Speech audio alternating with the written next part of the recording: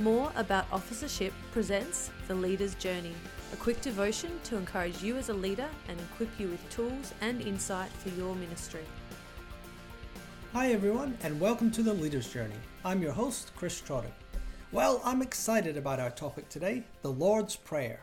It's a big one, so we're going to unpack this passage of Scripture over the next few episodes. We'll look at some of the key words, what they mean, and how they shape our prayer life. The Lord's Prayer is said each day in churches and Christian homes all around the world and is possibly one of the most well-known prayers in modern history. There's so much in this prayer for us to reflect on and pray through. Here's the prayer, Matthew 6, verse 9 through to 13. Our Father in heaven, hallowed be your name.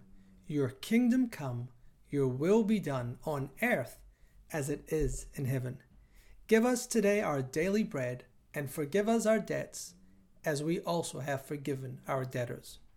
And lead us not into temptation, but deliver us from the evil one. Amen. Let's start with the first line, Our Father. In Greek, the our is plural and can be translated literally as the Father of us. This speaks to the shared and communal bond we all have as humans. That is, we are all made in the image of God. God is literally our Father. We all share God as our Creator, Sustainer, Life-giver, and is the Spirit who binds all humanity together. When we pray, Our Father, we are reminded that Jesus didn't intend for us to pray in isolation of others, but instead, pray as someone who acknowledges they are part of a larger story and spiritual community. Jesus didn't say, give me my bread, forgive me of my sins, lead me. He said, give us, forgive us, lead us, deliver us. This is not a prayer that is self-centered or revolves only around our lives.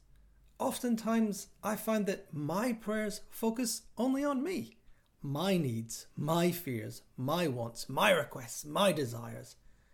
And it's fine to pray that way. In fact, Philippians 4:6 encourages that form of prayer.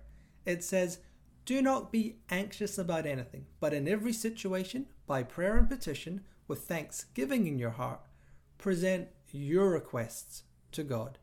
1 Peter 5:7 says, cast all your anxieties onto God because God cares for you.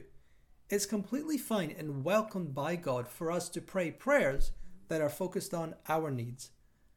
But there's so much more to prayer than that.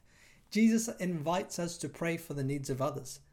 There's so much in that opening line, Our Father. So what might praying with community in mind look like? Well, let me suggest the following exercise for you. As you pray the Lord's Prayer, imagine standing before God with a group of people around you.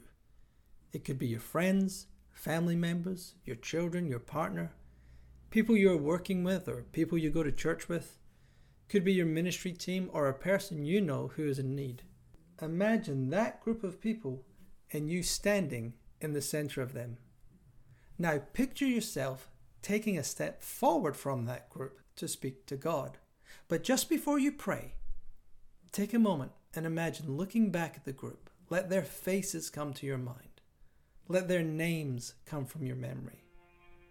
Now, as you carry them in your heart, with their faces in your mind, turn your thoughts to God and say, Our Father.